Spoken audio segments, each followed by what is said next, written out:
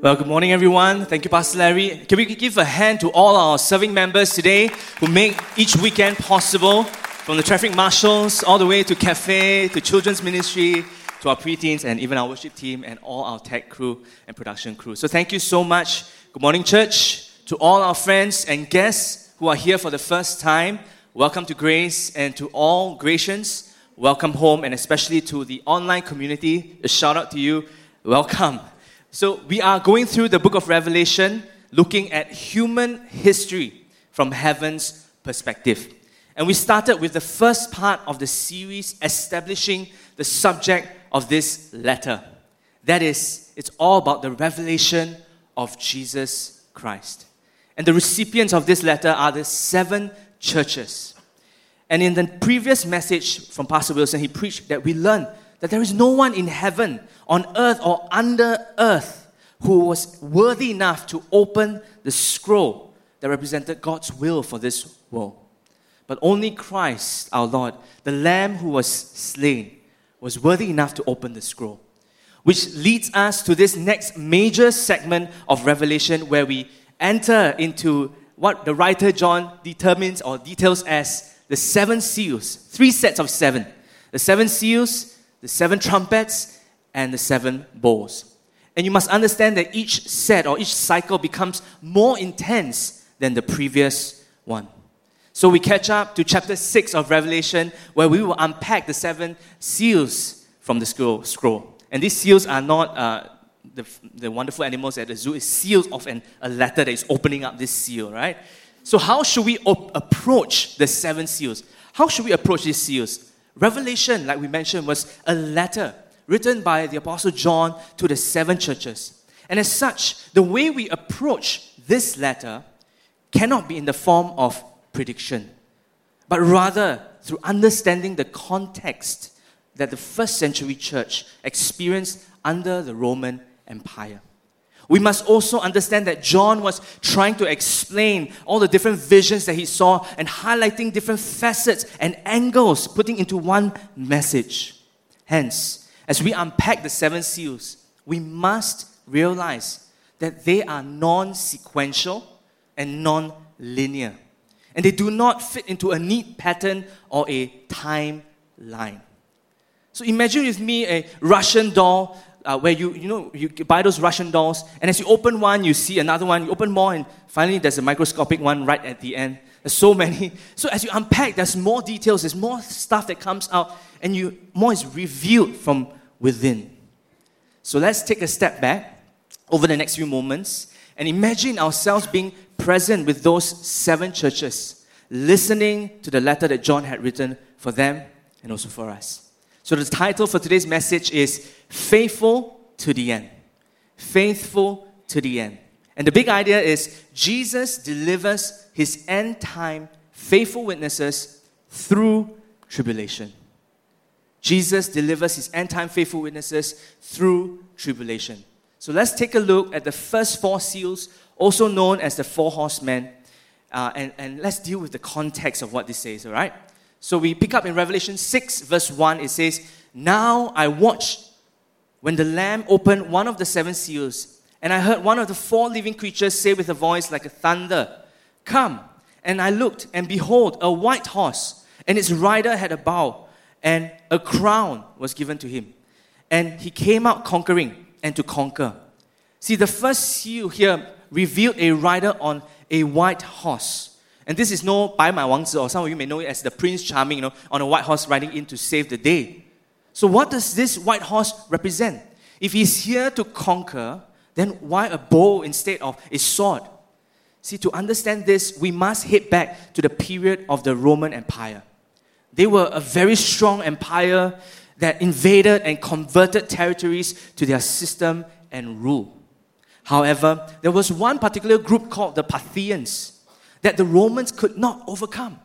And each time the Romans tried to attack them, they would push the Roman forces back multiple times. And they were known to be powerful with their bows and arrows. See, the rider with the bow would remind the people then that Rome was not the only supreme power or empire, and definitely not something that they should bow to for peace and stability. In the same line of thought. The white horse also represents the Antichrist, or a false version of who Christ is. That he appears to be this righteous person that brings a false sense of victory or peace for a short temporary period. That is seal number 1. We look to the second seal. It says in verse 3, when he opened the seal, I heard the second living creature say, "Come." And out came another horse, bright red. Its rider was permitted to take peace from the earth, so that people should slay one another, and he was given a great sword. See, the second horse is a red horse that signifies violence and bloodshed. And this was something that the first century church was very familiar with, given the number of people that have died under the Roman Empire rule. The Roman Empire was also known to be this place, they call themselves, we are the promoters of peace and stability. But all of this came at a cost of an oppressive rule that removed anyone that did not align or agree to their system. So for the believers then, they witnessed so much violence against the church. That's seal number 2. We move on to seal number 3. In verse 5, it says, when he opened the third seal, I heard the third living creature say, "Come." And I looked, and behold, a black horse, and its rider had a pair of scales in his hand. And I heard what seemed to be a voice in the midst of the 4 living creatures saying, "A quart of wheat for a denarius, and 3 quarts of barley for a denarius, and do not harm the oil and wine." See, this next seal was a black horse that represents economic hardship and famine. The prices listed there actually ranged about 8 to 16 times the normal price of buying barley or wheat, which meant tough economic times. See, a denarius was the wage for a day's worth of work. So they had to work a full day just to get a quart of wheat or barley, while oil and wine were more than available, and only a few were able to obtain. That's seal number 3. We move to seal number 4, Revelation 6 verse 7. It says, when he opened the 4th seal, I heard the voice of the 4th living creature say, "Come." And I looked, and behold, a pale horse, and its rider's name was Death, and Hades followed him. And they were given authority over a fourth of the earth to kill with the sword, and with famine, and with pestilence, and by the wild beasts of the earth. This 4th seal was a pale horse, or some translations would describe as pale green, because it represents the color of fear, sickness, disease, and death. See, death is followed by Hades, or in the Old Testament, Hades is known as Sheol, which describes the realm of the dead. The realm of the dead. And with this, it shows us that there will be an increase in the number of deaths significantly through famines, sicknesses, disease, and the reality, the ultimate reality that no one escapes death. So after hearing these 4 seals or the 4 horsemen, what do these 4 horsemen mean? After a while, you're thinking you're in some horse racing. There's no horse run. Huh? See, for the first century church listening to John's letter, the 4 seals and horsemen were meant to afflict the comfortable and to comfort the afflicted and shatter any illusion that people can find true security in earthly things. Whether it's living in a safe nation or empire like the Roman Empire, or having the temporal success of a thriving economy, these things cannot provide any form of security for the future. John was reminding the persecuted believers not to blend in with society and find security in a political power or national peace or economic stability or even personal health and life. We now move on to the 5th seal. And it says here in verse 9, when he opened the 5th seal, I saw under the altar the souls of those who had been slain for the word of God and for the witness they had borne.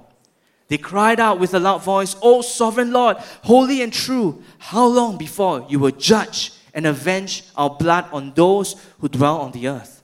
Then they were each given a white robe and told to rest a little longer, until the number of their fellow servants and their brothers should be complete, who were to be killed as they themselves had been.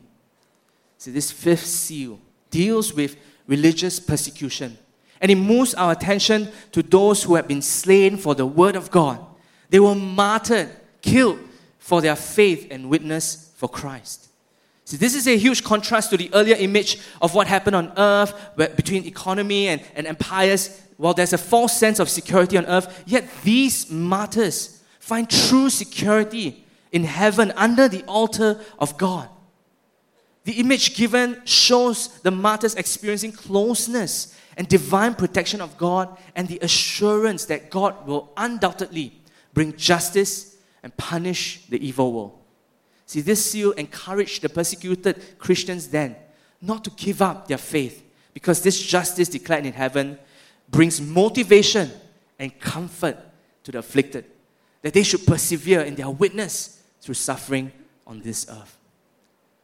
We move on to seal number 6. In verse 12 it says, "When he opened the 6th seal, I looked, and behold, there was a great earthquake, and the sun became black as sackcloth, the moon became like blood, and the stars of the sky fell to the earth as a fig tree sheds its winter fruit when shaken by a gale. The sky vanished like a scroll that is being rolled up, and every mountain and island was removed from its place." There's a great shaking on this earth. "Then the kings of the earth and the great ones and the generals, the rich and the powerful, and everyone, slave and free, hid themselves in the caves and among the rocks of the mountains, calling to the rocks and the mountains and rocks, saying, 'Fall on us and hide us from the face of him who is seated on the throne and from the wrath of the Lamb.'" The 6th seal reveals the wrath of the Lamb, or the wrath of the Creator. The great earthquake would symbolize an end-time terror, as one would experience the coming presence of the Lord. This represents divine judgment over the world.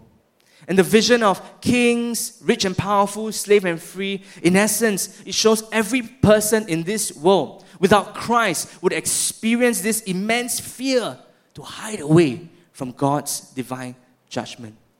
And it points to a hopeless future for those who are not with Christ. See, friends, nothing and no one would be able to provide any form of security from that wrath that would come. Not the powerful, not even the richest person in the world. And we move on to the next seal, that is the 7th seal. And this is open in Revelation 8 verse 1. And to be honest, there's nothing much to say literally, because the 7th seal was silence in heaven for about half an hour.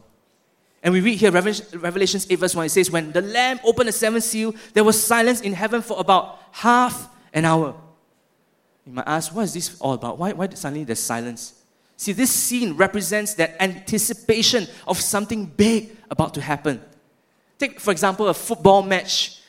When there's a penalty kick, before someone takes a penalty shoot, there's total silence. Everybody is holding their breath. Similarly, this pause and silence in the 7th seal gives the impression that something major, something huge is going to unfold. So after hearing all these seals, what do these seals tell us? And that is my first point today, that true security is found in Christ alone. True security is found in Christ alone. See, the seals point to a picture of accelerated and intensified tribulation. This world will become worse, and in the last days, everything on earth will be shaken by God's divine judgment. And the challenge for each person is to find that security.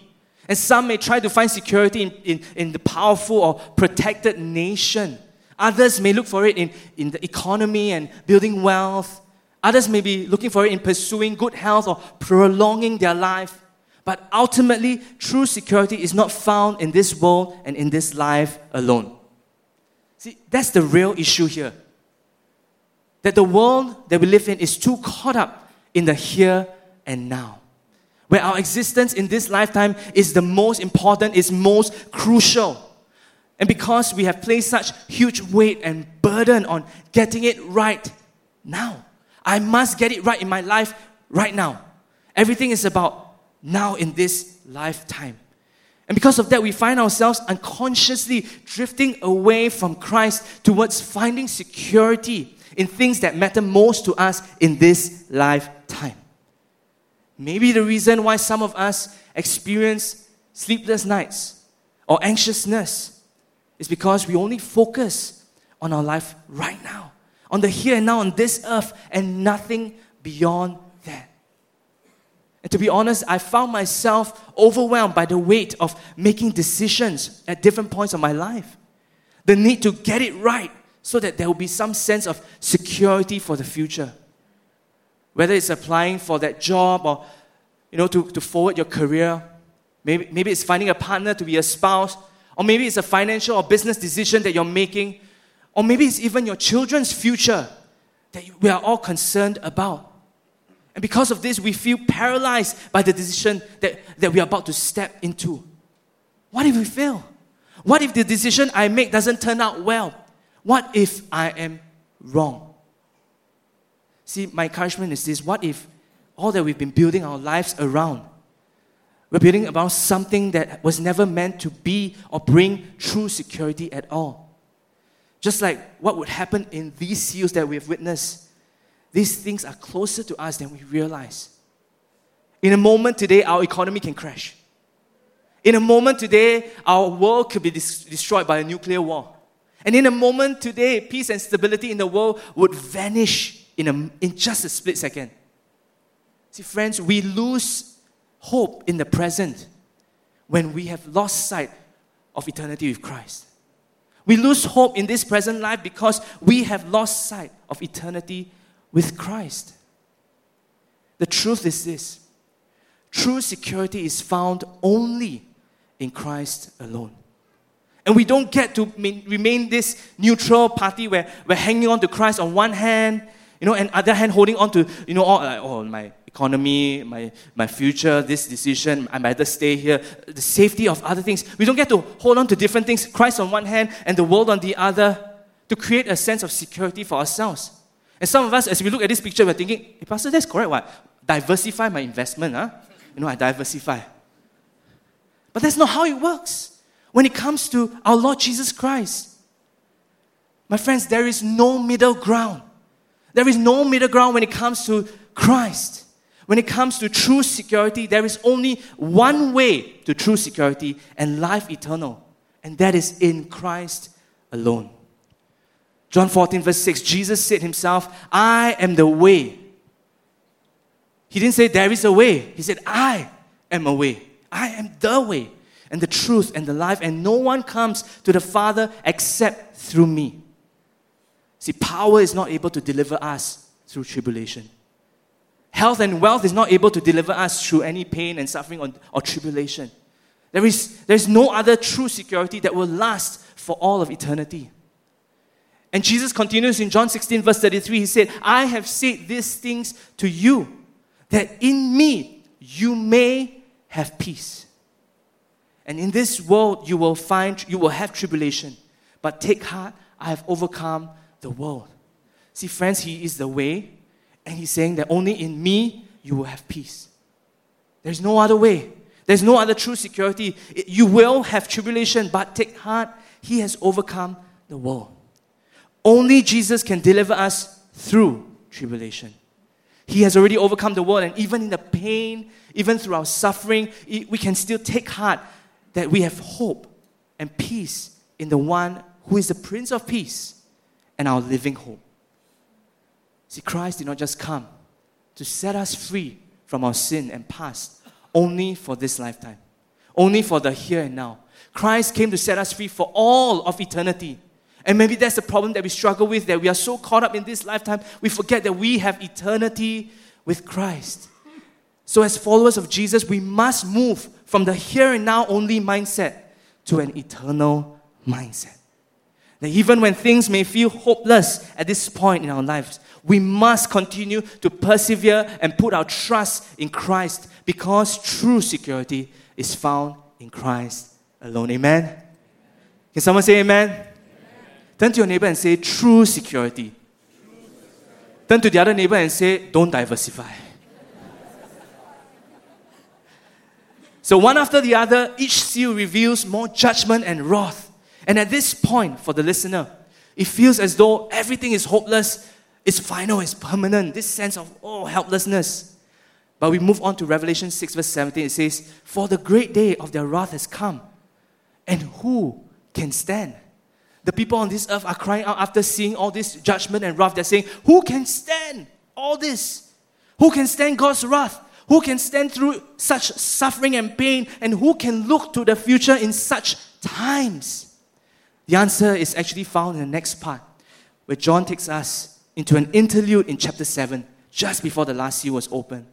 And this is my next point that says, the future belongs to the faithful. The future belongs to the faithful witness of God. The future belongs to the faithful witnesses of God. We read this in Revelation 7 verse 1. It says, "After this, I saw 4 angels standing at the 4 corners of the earth, holding back the 4 winds of the earth, that no wind might blow on earth or sea or against any tree. Then I saw another angel ascending from the rising of the sun with the seal of the living God. And he called with a loud voice to the 4 angels who had been given power to harm the earth and sea, saying, 'Do not harm the earth or the sea or the trees, until we have sealed the servants of our God on their foreheads.'" A different kind of seal is now released. But this is the seal of the living God being placed on the foreheads of the servants of God. This seal is used as a symbol of divine protection through tribulation and the wrath of God, so that they can stand in celebration of God's victory at the end. Bear in mind that this scene is actually happening all on earth, where the angel has come to seal the servants of God. So who are these servants of God that are able to stand through the tribulation? Who are these people that are sealed? We move on in verse 4. It says, "And I heard the number of the sealed, 144,000, sealed from every tribe of the sons of Israel. After this I looked, and behold, a great multitude that could not number, that no one could number, from every nation, from all tribes, the peoples and languages, standing before the throne and before the Lamb, clothed in white robes with palm branches in their hands, and crying out with a loud voice, 'Salvation belongs to our God, who sits on the throne, and to the Lamb.'" Earlier in Revelation 5, John heard the angel mention the Lion of Judah. But when he looked, he heard the Lion of Judah, but when he looked, he saw the Lamb that was slain. And likewise, in this passage, he heard the 144,000. But when he looked, he saw a great multitude of people that no one could number. So what does this 144,000 represent? See, John was using 12,000 from each tribe to represent the gathering of God's nation Israel. And 144,000 is a symbolic number that points to completeness. While on the other hand, the great multitude that was seen from every nation, tribe, and language represents the reach and extent of the countless number of God's people. So in summary, 144,000 represents completeness and the countless number of God's people. So even though there's much destruction and tribulation revealed in the seals, this 144,000 represent a remnant of God's people, or the church of God that are here on this earth going through that tribulation. So who can stand? Who can stand through the tribulation? Who can stand at the end of it and experience a future with God? The faithful witnesses who belong to God. The faithful witnesses who belong to God. See, friends, the future does not belong to those who fight with power. The future doesn't belong to those who are financially wealthy, but the future belongs to the faithful witnesses of God. The faithful witnesses of God. So the question would be, what then does it mean to be a faithful witness of God? A faithful witness is one who simply remains faithful only to Christ, no matter what it costs, and continues to witness to others about Christ so that others can become part of this remnant at the end. See, we are called not only to be disciples of Christ, but we are commanded by Jesus Christ himself to make disciples for him.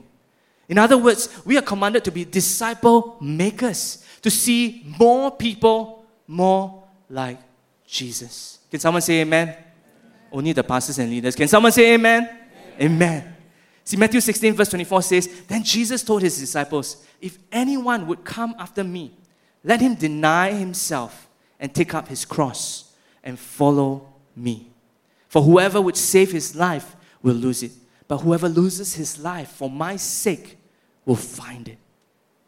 There is a cost of sacrifice that comes with following Jesus and being faithful to Him all the way to the end. See, faithful witnesses are those who live with believing loyalty to Christ, regardless of what the cost may be.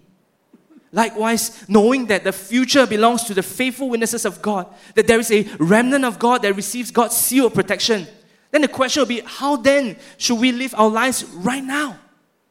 Because how we live today will prepare us to be faithful witnesses for Christ tomorrow. So the question will be, is there anything in our lives that we need to deny today in order to take up the cross of Jesus Christ? And to take it a step further, how are we living as God's faithful witnesses, that our loved ones would hear about this hope and future in Christ Jesus? How is our worship today through our word, the things that we speak, and our works, our action, and our thoughts? How is our worship exalting Christ as Lord over every area of our lives? See, Hudson Taylor, this famous missionary that brought the gospel to China, he said this famous quote: Christ is either Lord of all or is not Lord at all. Christ is either Lord of all or is not Lord at all. There's a real story of a young German Christian who was brought up in a well-to-do family. And in 1939, Dietrich Bonhoeffer was living in United States, in America, for a period of time. And he was even offered teaching positions in universities. And all this happened just before World War II was about to begin. See, for him at this point, in 1939, he had a chance to say, I'm going to take up the job, I'm going to flee from all the crises and find a life of safety and security in a land far away from the war. But not for this man. Bonhoeffer chose to return to Germany, to be with the people. And he actually said this: I have made a mistake in coming to America. I must live through this difficult period of our national history with the Christian people of Germany. I will have no right to participate in the reconstruction of Christian life in Germany after the war if I do not share the trials of this time with my people. And the story of Bonhoeffer goes that as he went back to Germany, he began to speak against the Nazi regime, and he began to point people towards following Christ, to have discipleship in their lives, that there is a cost to follow Christ. And with all this, Bonhoeffer was later arrested. And he was held in prison for many years. And eventually, he was hanged before the war ended. Can you imagine Bonhoeffer, in that choice that he could make, to flee from all the pain, to flee from all the suffering, to flee from the crisis? He had a choice that he could lead a life, and he probably could even justify and say, yeah, I can live longer here in America and continue to propagate the gospel of Jesus Christ. But he knew that God had a calling over his life. He knew that God has something for him, for this particular group of people in Germany. And he chose to sacrifice, to follow Christ, to be faithful even to the end. And some of us, we look at this life and we say, it's only worth that much? So he went all the way back just to die? He went all the way back just to give his life and be in prison? And that's it? Well, the story is this. He wrote many letters while he was in prison. And one of the things that came out from that was a book called The Cost of Discipleship. Until today, this book is circulated around the world. Millions sold, and people still reading it and being challenged in their discipleship to follow Christ. Even as he's passed, his words, his writings are still encouraging others to follow Christ. See, Bonhoeffer lived his life for Christ, faithful to the end. And he is this example of what it means to be a faithful witness of God. One who counted the cost and who gave his life to follow Christ. One that persevered and remained faithful only to Christ even through very difficult and dark times. one that continued to witness for Christ even after being arrested and imprisoned. Christ was the Lord over every area of his life. Friends, our allegiance to Jesus Christ is the only guarantee against divine wrath and judgment on this earth. It is our allegiance to Jesus Christ. In closing, I want you to know that kingdoms and empires have come and gone. Wars and famines will continue to intensify. Pandemics and natural disasters will continue to worsen in human history. COVID-19 was just a glimpse of what the future can be. There have been so much economic hardships over the years, pain and suffering, religious persecution where many have been martyred and killed for their faith. And can you imagine how difficult that would be, how painful all these things would be without Christ, without the Holy Spirit, without God as our guide and strength. This is why, as faithful witnesses of God, we are sealed by God. He will put His protection and ownership, His mark on us. He will help us and He will enable us through any situation. And friends, church, this is why, even through the centuries of human history, having experienced different kinds of suffering and pain and persecution and even trials, the Church of Jesus Christ today, the faithful witnesses of God, continue to stand, continue to sing even through the storm. In that verse it says, salvation belongs to our God, who sits on the throne and to the Lamb. Even through all these years, many things have come and gone, and many things will come and will go. But the faithful witnesses of God, the Church of Jesus Christ, we continue to stand and we continue to sing. Salvation belongs to our God, who sits on the throne and to the Lamb. Today, as you've heard John's message to the churches in Revelation, my question to us is, what is God speaking to you? With every head bowed and eyes closed, I want to extend 2 calls for us to respond to this morning.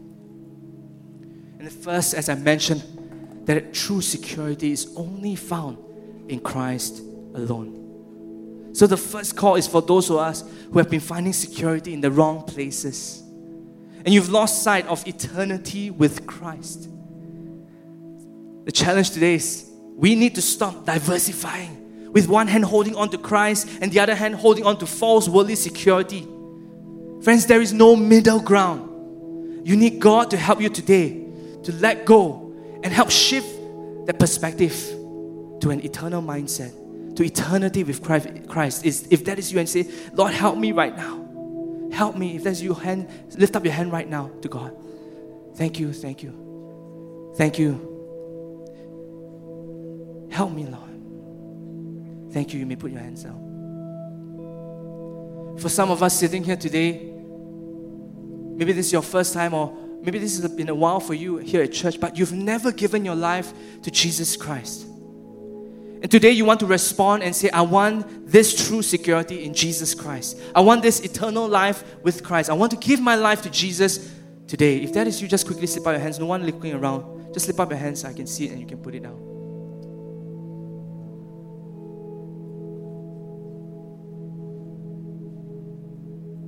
The next group is for those of us who know that there is a future. We know that there's a future with the Lord, and the future belongs to the faithful witnesses of God. There is a remnant of God that remains even through all the trials and tribulation. And the second call is for those of us who need change in how we live today to be a faithful witness of God. We need to live our lives differently from the world today to be that faithful witness for Christ tomorrow. And there are areas in our lives that we have not let go. We're struggling in denying ourselves to take up the cross to follow Christ. At the same time, we know that God is calling us. You know that God is calling you to make disciples of the loved ones in your life, so that at the end of the day, we will all stand with the remnant of God. And today, if that is you, with the Holy Spirit's help, you're saying, God, help me. Help me, give me strength and courage to stand for Christ as His faithful witness, regardless of the environment of circumstance that I am in. If that is you, quickly slip up your hands so that I can pray for you. Thank you. Thank you. Thank you. Thank you. You may put it down. Thank you. Church, can we stand to our feet this morning? Let's all rise to our feet if you're able to. And as the worship team leads us in this song, we want to open up the altars for those of us who have lifted our hands, or if you haven't and you want prayer, you need prayer in your lives, just come to the front and our pastors would love, our leaders would love to pray with you as well. So as the worship team leads us, step out from your seats right now and let's make a stand for Christ to be His faithful witness. Come right now. I have decided to follow Jesus. No turning back, no turning back. The altar is open for prayer. Come. The Lord has spoken to you. Come. This is your time. Allowing God to do something in your heart this morning. Thank you, Lord. We still have time. Would you come? We allow you this time. We allow God to minister to you. To follow Jesus. No turning back. No turning back. I have decided to follow Jesus. No turning back. No turning. The cross before me. The cross. Hallelujah. Before me. Keep coming. God has spoken to you. Don't turn away from God. Come to the Lord this morning. Hallelujah. The cross before me, the world behind me, no turning back, no turning back. And Christ is enough for me. Christ is enough for me. Everything Everything I need God is in you, you alone. Hallelujah.